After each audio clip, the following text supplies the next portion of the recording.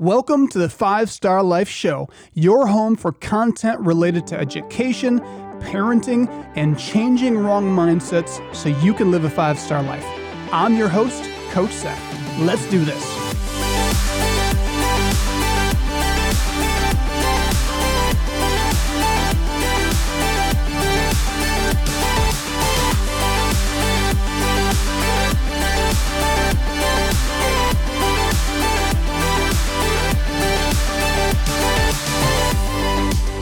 Welcome back to the 5-Star Life Show. I'm your host, Coach Seth, and I'm joined in studio with my incredible co-host with an incredibly colorful sweater, Coach Mia. Oh, thank you, Seth. Every week it gets better and bigger, and I love it. We got to upgrade it. We're trying to go big, you know? Mm-hmm. Got to improve that intro. I like it. And the sweater is cool. So if you're just listening, you have no idea what I'm talking about. But you know now that you can go to our podcast and you can actually watch this. You can watch the video version of it. So pretty cool. Very cool.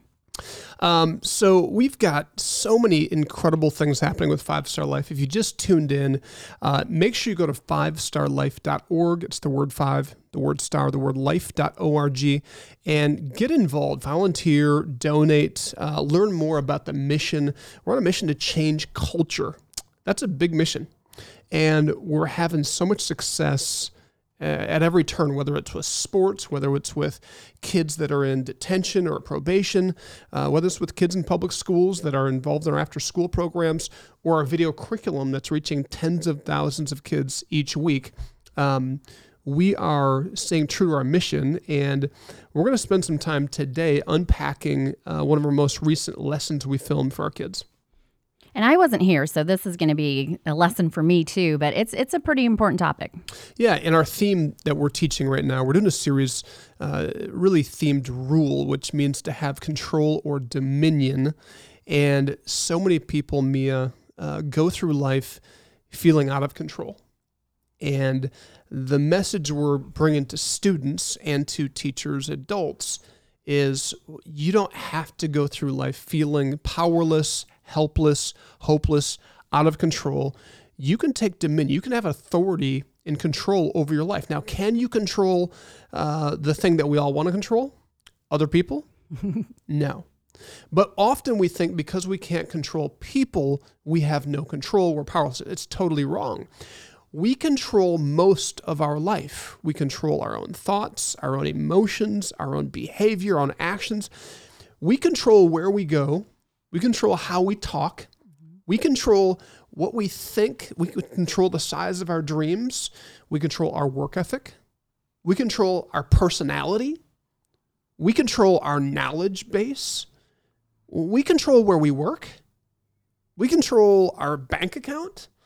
Like, we control where we take our cars, what airplanes we jump on. We have so much control. And so this idea of being powerless, it doesn't need to be that way. And today we unpacked a lesson for kids talking about one of the greatest mental health problems, probably epidemics of our day, and that is anxiety. So how can you rule anxiety? Do you have a definition for anxiety? I do have a definition of anxiety. It's a feeling of worry, nervousness, or unease. Typically, in regards to a event or something imminent and an outcome that you are looking for. Mm-hmm. Because I think that word, it's overused, right, number one, but then I don't think also people know the true definition of it. And that's a good place to start. So first of all, let's break that down. So anxiety by definition it starts out by being defined as a what? As a feeling. Anxiety is a feeling. And are all feelings true? What do you think? I mean, that's a tough one. I would say, are all feelings true? No. All feelings aren't necessarily based in truth. Mm-hmm. All feelings are real, mm-hmm, right? So it's that person that we've all probably done this. You meet someone and you feel like they're stuck up or they don't like you. That's your first impression. You feel that. You feel strongly about that. And several months later, you realize They're a great person, you're best friends, you're connecting. And while the feelings were very real, they weren't true. Mm-hmm. Real feelings, not necessarily true. So the first part of anxiety we got to break down is recognizing that just because we have a feeling that is worrisome, we're worried about what people think about us, we're worried that we don't measure up, we're worried that we're not strong enough, fast enough, smart enough, we're worried that something bad's going to happen at work. We are worried about all these things. Will people accept me or reject me? Just because you have the feeling doesn't mean it's based in truth. So ultimately what ends up happening is we spend this incredible amount of energy with these feelings of anxiety when they're really not even based in truth. So let's go back to this definition. Anxiety is a feeling of worry, of nervousness. What are we nervous about? What do you get nervous about? Oh, I was going to say, like a student be taking a test. I get nervous of meeting new people, standing up and talking in front of people. Yeah, being in new situations, meeting new people, walking into a room, presenting in front of the class, a big performance. We have all these nerves, right? We have anxiety. It's nervousness. And it's uneasiness. It's that sense of being uneasy, uncomfortable.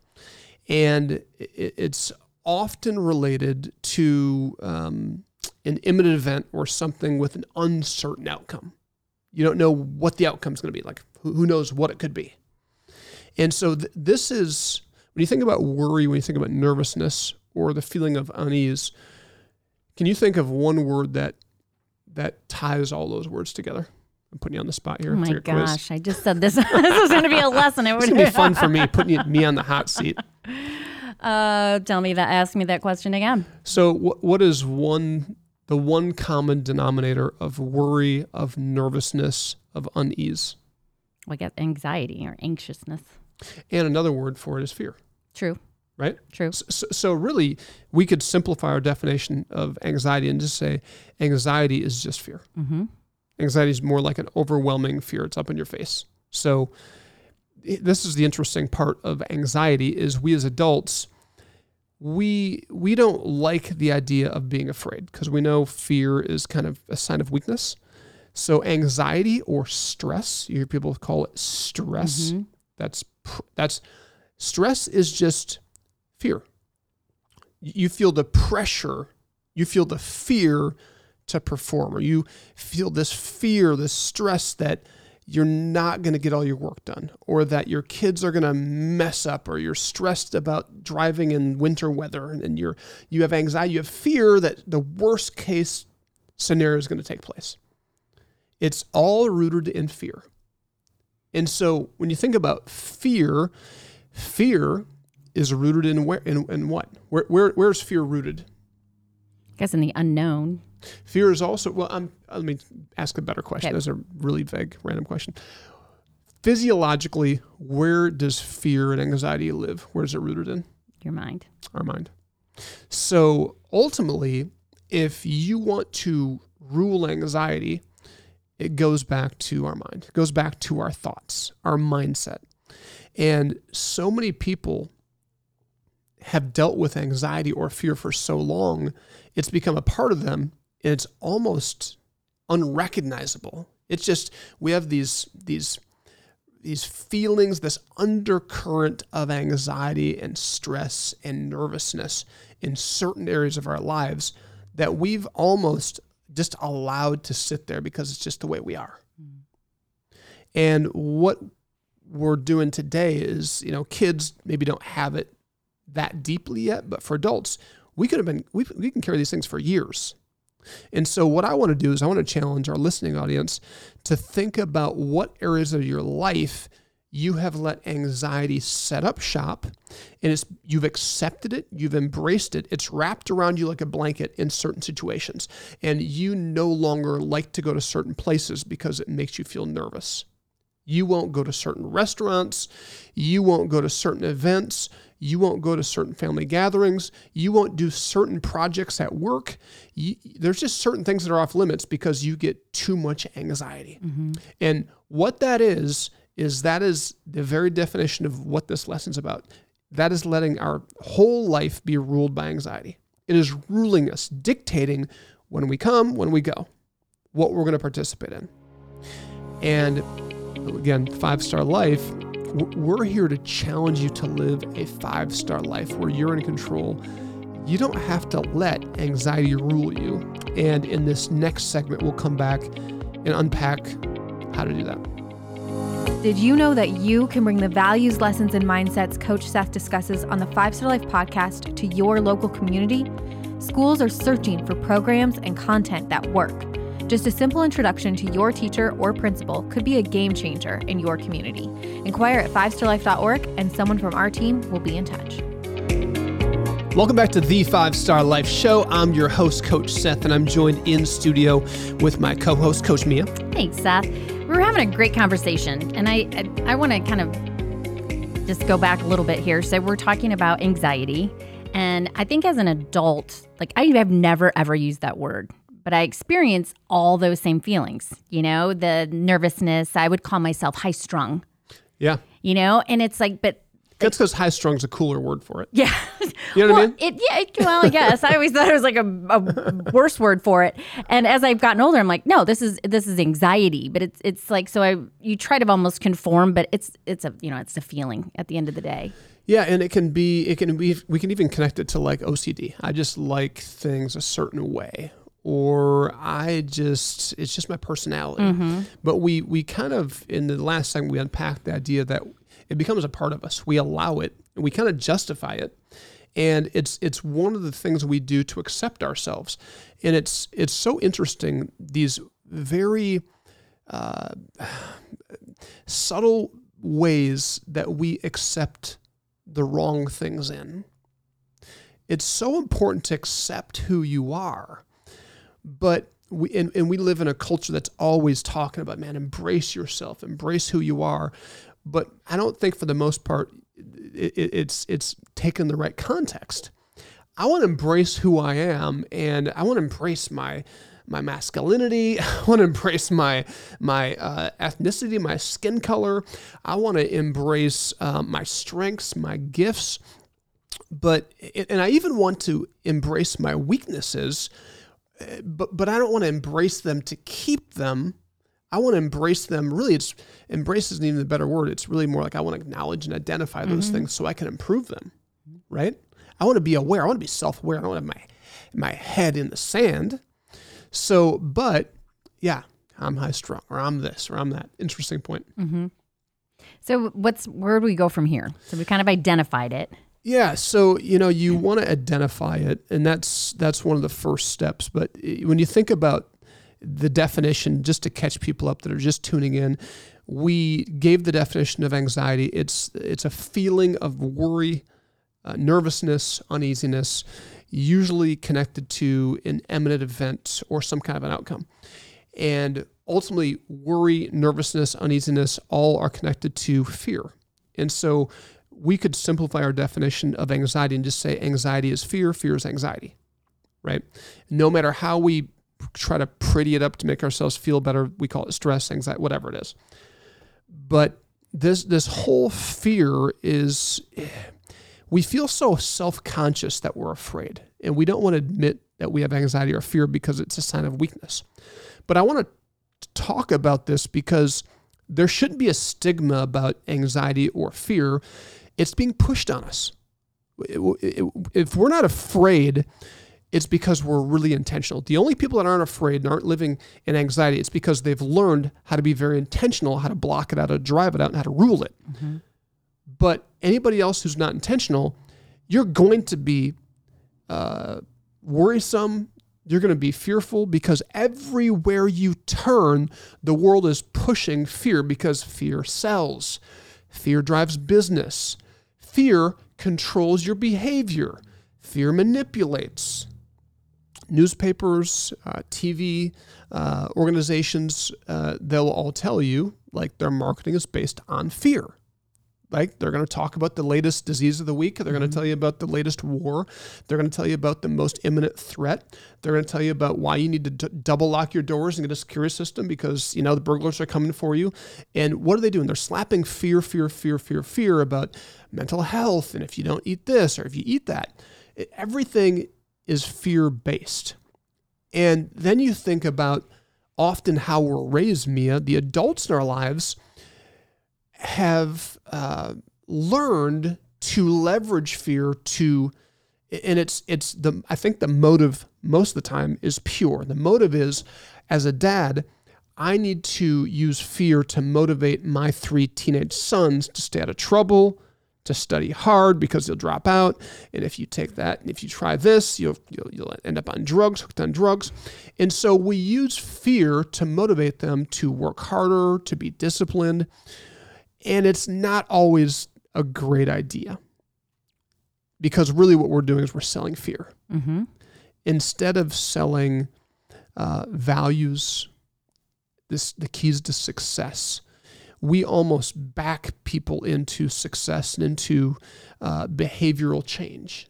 So all that to say, it's natural that we're afraid because everybody's using it against us. So as a parent, though, like, of course, my mom's 91 and that she's completely fear-based and everything, be careful, lock the door when you get in the car and look around you and, blah, blah, blah, blah, blah. So, I mean, some of that as a parent is just, I guess, preventative. How do you look at those kind of things?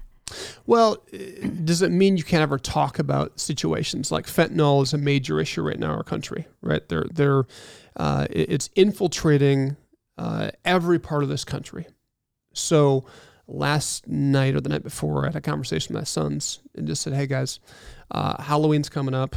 And even regardless of Halloween, just make sure you're aware, like fentanyl has become an issue and there's kids that are dying. So just making you aware of this. So use wisdom, be very, very careful in candy you take from friends. Really, I would encourage you, I wouldn't take anything that's not packaged, and even the packaged stuff sometimes is poisoned. It's a crazy world. So am I not going to have the conversation? No. But I'm not, that's not necessarily fear-based parenting. That's just a conversation about what's happening. Mm-hmm. So now, if I told them, man, you can't go out to you go with your friends this weekend, you're gonna have a drug overdose. That's me controlling them with fear and me saying, you're not going to do this, this, or this because of this. Now I'm using fear to control them. Makes sense? Yeah. So facts are facts. Mm-hmm. But I'm talking about using fear to control and manipulate people. Does that make sense? Mm-hmm. Give us some examples of what kids in middle school, what are some examples?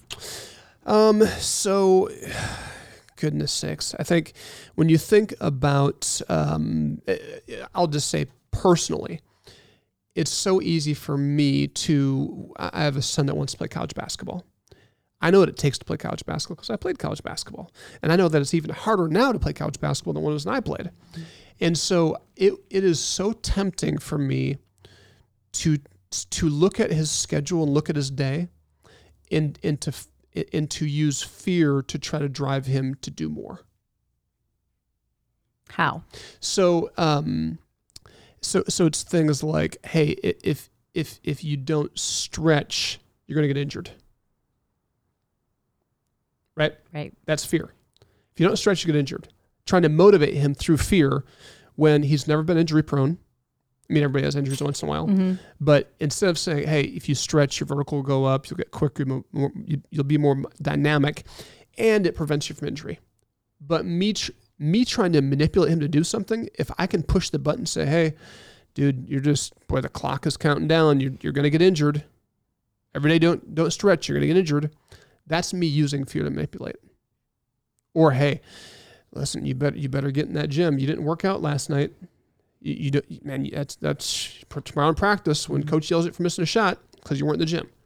Right. That's me using fear to try to manipulate his behavior. And that's unhealthy. That's an unhealthy pressure we put on our kids. And we as parents all do it at times. It's just so important to try to catch it and be aware of it. That's why we're having this conversation. So then from that manipulation almost, that's where the anxiety starts. And that's where your child. So you think about that. If I'm saying that over and over and over, guess what's going to happen? He's going to start thinking, gosh, injury's it's around the corner. Or you know what? I didn't have time to work out last night because I had 3 AP classes I was studying for. So tomorrow's game, I don't know if I'm going to shoot good. You're planting seeds of fear and anxiety in your kids instead of using truth as the tool to allow them to grow. All right. I want to pause here and just encourage everybody's listening. If you've never been to our website or you're not involved in 5-Star Life, I want to encourage you. We have so many things that we're doing that dives into this content, but breaks it down for kids. Our video curriculum, this lesson is embedded into our curriculum, into our rural curriculum. Schools all over the country are doing it. If your kid's school, your grandkid's school is not doing this, connect the dots. Go to our website, inquire, reach out to us and make an introduction for us. We right now are on a push. We want to get into more states. So if you have friends and family members that are in different parts of the country that you know could benefit from this or would be interested, I would love to have a conversation with you. Our team would love to sit down and make that introduction. Go to 5starlife.org. 5-Star Life is a not-for-profit organization dedicated to changing the face of culture by changing kids' mindsets. Since 2005, we've impacted hundreds of thousands of lives thanks to the generous support of individuals, small businesses, corporations, and foundations. Are you interested in helping 5-Star Life grow into all 50 states? With your donation or introduction, you can help bring 5-Star Life to your community, school, and state. Go to 5starlife.org and send us an email today.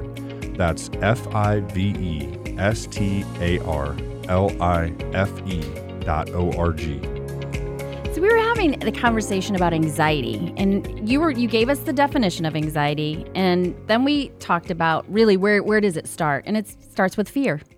It starts with fear, and again, that definition, anxiety is a feeling of worry, nervousness, unease. And the interesting thing is all of this stuff is rooted in fear, and fear is rooted in our thinking, in our mind, in our thought process. So I want to ask everybody a question. Raise your hand if you practice meditation in some form. Okay. So if you're by yourself, you're like, okay, I had to raise my hand, Coach Seth. All of your hands should have went up because every single person on the planet practices meditation. I know there's some people are like, oh yeah, absolutely, I do it all the time. And others are like, well, that's super weird. I'm not a believer. I think it's kind of hokey. But the reality is the definition of meditate means to just simply think deeply about something for a period of time. We all do that. Mm-hmm. You know, we think deeply about that special someone. We think deeply about our financial situation. We think deeply about what's happening at work. Kids think deeply about fitting in, being accepted. We think deeply about a lot of things. But the $1 million question is, do we meditate and think deeply on accident, or do we meditate and think deeply on purpose? So people who meditate on purpose, they're meditating on purpose. They're being intentional. All of us meditate on accident, and research says 85% of our thoughts are prone to the negative. So what we think about accidentally, what we meditate on accidentally, is what causes anxiety. It's thinking about that situation with that coworker. Why do they want to meet with me? And we automatically meditate on the worst case scenario. They hate us. They're talking behind our back. I'm going to be, reprimanded. I'm going to be in trouble. I'm going to be fired. Or you name the situation. We're prone to think about the negative. And that is exactly how and why we are ruled by anxiety because we're meditating not on purpose, but on accident. And so there's a really simple key that research says can set you free from being bound by anxiety, from being ruled by anxiety. And it is starting to take control and start to rule anxiety by practicing meditation. So thinking on purpose, thinking deeply on purpose. And when you start to think deeply on purpose, it's like flipping a light switch on. So as a kid, I remember I was afraid of the dark. Every kid at some point is afraid of the dark. And I'd be in bed at night and I'd wake up and have to use the restroom or whatever. And I would just be like holding it in, dreading getting out of bed. Why? Because I'm thinking deeply about all the things that could be in the dark. And I would finally get out and sprint to the bathroom, down the hallway, down the stairs. And I'd be like high stepping it because I'm picturing hands reaching out for my legs. And then if you just flip the lights on, there's nothing there. This is the difference between thinking on accident, meditating on accident, and meditating on purpose. Meditating on purpose flips the light on and exposes darkness. Things aren't as scary. Instead of it being dark and gloomy and fearful, now all of a sudden it's bright. You can see clearly. It's exciting. So if like for me, my anxiety as a teenager was around basketball, right? As an adult, it became around public speaking, which is one of the top fears people have. So I have a profession that is people are freaked out of. And so I started out being freaked out because I never wanted to do this. I wanted to help people. I didn't want to speak in public. So I had to overcome this anxiety, this panic I would get in front of people where I would literally freeze. I'd forget what I was going to say. Like the night before, my stomach would be in knots. I would picture myself panicking. I'd picture the people not liking what I was saying or rejecting me. It was dark. But when I learned that I could actually start to think on purpose, imagine on purpose what I wanted, I was starting to practice meditation. And here's 3 simple pieces that really, if you walk through these, it will help in any area that you have anxiety. For public speaking, I went from being a panicky, nervous person in front of people to being a calm person that thinks only about I want to make sure people are impacted by this and I'm going to bring out the best in people. Their lives are going to be changed. That's all I'm thinking about. Because meditation is a process of just, if you've never done it, it's just calm, pausing to be calm, calming your mind, calming your being, whether you have 30 seconds or 30 minutes. But it's also, you're thinking about a positive. You're replacing the anxious thought with a good thought, a positive thought. Yeah, well, and I would say don't even worry about that yet. Like, just find a space. When you feel anxiety and feel panic, you feel fear, just pause where you are. It can take a minute, take 30 seconds. You pause, take some deep breaths. Just the deep breathing, physiological, it starts to shake off some of that stuff and focuses you in and moves some of that stuff outward. If you're in a place like in your car, in your office, close your eyes. Closing your eyes blocks out 85% of the distractions and the stuff that is going to keep you from getting grounded again. So now you're taking some deep breaths. You've closed your eyes. Now, literally take 10 seconds just to breathe deeply. And then think about one thing. With the area that you have experienced anxiety, think about what you like your desire in that area. So for me, for public speaking, my desire is that I can help people. So I'm now meditating, thinking about what I desire. People are going to be transformed. When they overcome anxiety, if they latch on to what I'm talking about and starting to think deeply and meditate on purpose and start to recognize that's a big deal. So I'm thinking about what I desire. And then next I'm going into what do I believe can happen in this situation? And then I move into What do I expect to happen? So now I'm starting to visualize people engaging with whatever I'm saying from the platform. And it's resonating, it's going in, and I'm now thinking about the impact it's going to have on their life, on their work life, on their family, on their spouse, on their kids, on their relationships, on their health, on their creativity. Because when fear is there, fear blocks you. The lights are dark. You can't be creative. Right. You can't think beyond your fear. And so you're living in this really small world. So as you're thinking about what you desire, what you believe, what you expect, the lights come on and you start to get a vision that is exciting, that is invigorating, that you can't wait to see what happens. You can't wait to do something. So it motivates you, where when the lights are off and you're thinking on accident, you're trying to run the other way. It's heavy. It's dark. You want to avoid it. This is such a liberating thing. And I can do this. You get a bad report, you get a bad situation that pops up throughout the workday, and in 30 seconds, I can redirect my energy into problem solving, into action. This is a strong key to starting to rule anxiety and rule your life. You can let it rule you, or you can rule it. It's just a choice. This is also the reason that probably everybody in our office goes to Seth when we have a problem. But it's because you explaining that, it's exactly the energy that you give off. And you really, truly feel like when you're around, when we're listening to you, that you can do anything, that you truly believe the best for me and you see the best in me. Love that. That's encouraging. And that's something that you think about the opposite of fear and anxiety. There's nothing better in the world than when you're giving. When there's this outflow of who you are, when there's an outflow, there's also a connection. You start connecting with people, and that removes fear. And it just opens your whole life up.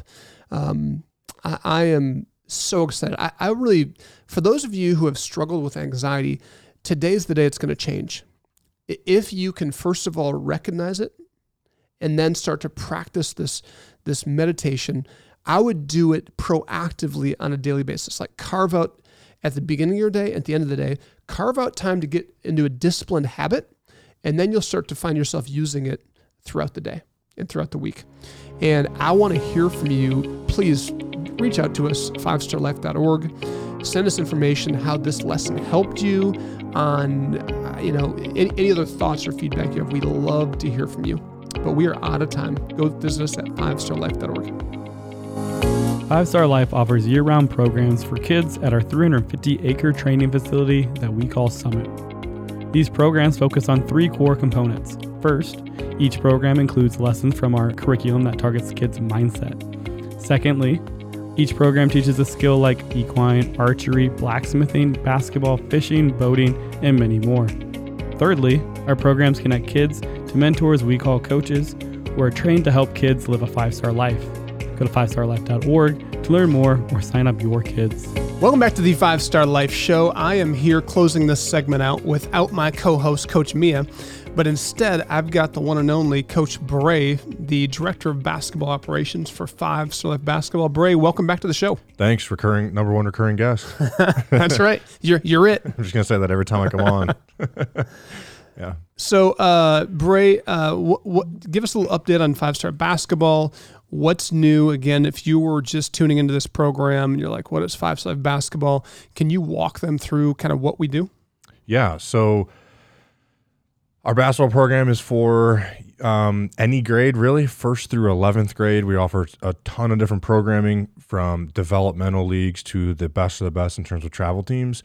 So it really doesn't matter what you're looking for. We have something everywhere in between there. If you're just looking to get better through some training, to get better through camps and clinics, opportunities to grow is how we want to, we want to offer those to players and kids. And so it's really cool. I have a blast going from like hey, I coached a really good team this summer, and then we go to like a youth development league with a bunch of first graders, and it's kind of like, man, the difference in this is just so, obviously they're first graders, but it's just like, okay, I got to completely change the way I'm talking to these kids, right? Which I have a lot of fun with that. And honestly, I've been having more fun than I have ever had with the younger players. I used to almost dread the youth development league because like, man, these kids are just like hard to manage. But then I was like, oh, I just got to change the way I interact with them. And it's become really fun. So, and you're about to have a third child. Well, not you, but your wife. Yes. Yep. So that changes you too. Like me having kids, it totally changed, and it kind of raised the bar on how I work with kids, because when you have your own kids, it's kind of different, It's very different. It's I make the joke all the time. Ever since I had my first kid, I've gotten soft.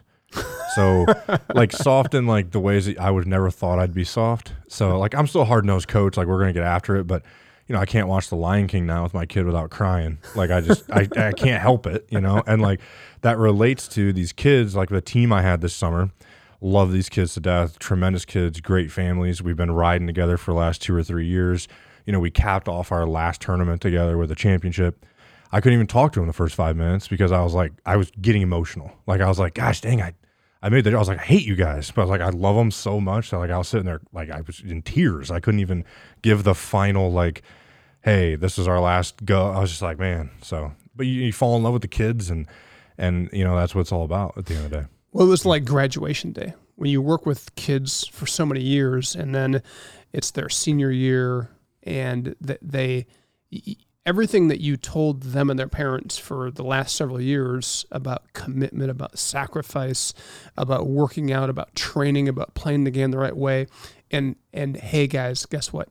Don't worry about payday now. Payday will come. And when you cap it off with a season in a summer like you guys had, where you're beating all these circuit teams, you're winning championships, you're, at the top. Mm-hmm. It's funny because the championships matter, but it's all of the memories and the little moments and all those little idiosyncrasies that makes it emotional because it's family. You say like it's the process, and every kid on that team that I asked, like, hey, what's your best memory of us as a group? And they all say, I don't know if it's the best memory, but like I'll never forget those 2 weeks coming out of COVID. So like we were, instead of just running back into the gym, like when we were allowed to get back in the gym, I put together a 2-week conditioning program so that we wouldn't have. I was worried about injuries coming back. Kids were doing nothing, so it was like strength, speed, agility, conditioning for 2 straight weeks. We called it like team camp one of the weeks, where we were there for 4 hours and we worked on obviously some team concepts, but like it was a grind of. And every one of those kids was like, I will never forget that. Ever. But that was 2 years ago. Wow. So it's like, we've won championships between then, but they remember like all the, like how hard it was to get to where we were, so that was cool. Special. So, 5-star basketball, you're working with elite players that are at the end, and obviously you had just about everybody on that team has college offers. Everybody on that team that wants to play college basketball will be playing college basketball. Yep. And then you're going to first graders, second graders. What are some of the opportunities for parents right now? So our youth development league registration is open. That's 1st through 4th grade. Tremendous league especially for beginners. But I tell everybody, I'm like, you're not good enough to be in the league, because the same drills that we do in this league, I did with my high school teams this summer, where it's all about footwork, it's being great with our feet. Playing on 2 feet, just basic fundamentals, teaching the game. You can never stop teaching the game, even at an elementary level. So even if you think your son or daughter lights it up and they're in 4th grade, like this is still something that they have to continue to focus on. So no player's too good for it, but it is also there for the elementary kids of just, hey, we got to understand the game, learn the game, develop the fundamentals, and start building those habits. And then I'm hoping by the end of this week, or probably when this episode airs, we will have our registration open for our 3-on-3 league. So this is our 2nd year we're going to do that. That's going to be in February, I'm really excited about that. And that's going to be from 5th through 8th grade boys and girls. So teaching the game in a 3-on-3 concept, right? And I think we've talked about this a couple times on the radio, but I think our read on this is that development through the quickest way to help these kids develop is going to be through 3-on-3 concepts, where it forces them to handle the basketball. It forces them to guard in more space. You can't hide anybody. So, you're playing 5-on-5 and you have one kid that can't function. You can put him in the corner and say, stay there, right? But you can't in 3-on-3. So it forces that development. I'm really looking forward to our second year of that. Last year was great first year. It passed every one of my expectations in terms of the league. So we're just super excited to get that going again. That is the first 2 weeks is training. So we work on 3-on-3 concepts and we work on fundamentals, skill work, footwork. We lay it out very similarly to our youth development league, where it's done in stations. We get a ton done in those hours, and then right into 3-on-3 gameplay. So I love this league because Europe is actually ahead of us in the way they develop basketball. That's why they've been creeping up slowly, but now they're starting to win a lot of these tournaments, these international tournaments, and it's because they all know how to play. They understand spacing, and it's just fun to watch. It's fun to play, and you can go to a lot of places, a lot of gyms where you can play basketball, but there's only one place in this region that you can go where you're going to actually get fundamentals and understand basketball IQ, like how the game's supposed to be played. And it's so disappointing that kids at a young age, when you don't know where to send your kids to get their first experience, they have a lousy experience because it's 5-on-5 and their kid has never played before, so they're probably not very good. And so they stick them in a corner and they're screaming for the ball and they get it 4 times throughout the game. And they say, I don't think after 6 weeks, they're like, I don't think I want to play basketball. I'm not a basketball player. When it's just not even close to being the truth. Yeah. Get them an environment where they can learn how to play the game, practice playing the game, and then in a 3-on-3 setting where they can get reps against kids of like skill, it's more touches, it's more fun. Yes, absolutely. It was cool to see, so obviously at every league you're going to have teams that are a little advanced in certain areas, and you're going to have teams that are more beginner. And I thought it doesn't matter if you have the best team or you're the worst team in that league last year, everyone showed significant improvement just through those new concepts that we were teaching and working in 3-on-3. And it doesn't make, it doesn't like the separation of talent necessarily didn't show as much sometimes as it does in 5-on-5, if that makes sense. So yeah, there were some teams that struggled, but there were some teams that were better, clearly better, right? But the development that those players they got more out of that than they would have in a 5-on-5 setting, if that makes sense. So good. What else? So after we're working on some additional camps and clinics towards the first quarter of next year, we have a membership program coming up that we're super excited about. Look, we want to be the place that everyone in our area comes and plays basketball. So our memberships are going to include access to open gyms, discounts on our camps and clinics, and there's going to be 2-tiered memberships, so you can get those 2 things and or work towards getting free clinics based on what level of member you are. Access to our Dr. Dish machine is included in your membership. So again, we want to become the place that everyone goes to develop their games, and we have the facility for it, and we want to use it. So. And all of our values, our DNA goes deep within everything we do. So, Bray, thank you so much. We're out of time. Thanks for joining us today. Hey, thanks for having me. At 5 Star Life, we are changing the face of culture through education and sports by changing the most important piece of a human being's life, their mindset. If you are interested in being a part of our journey, please visit 5starlife.org for more information on volunteer and donation opportunities.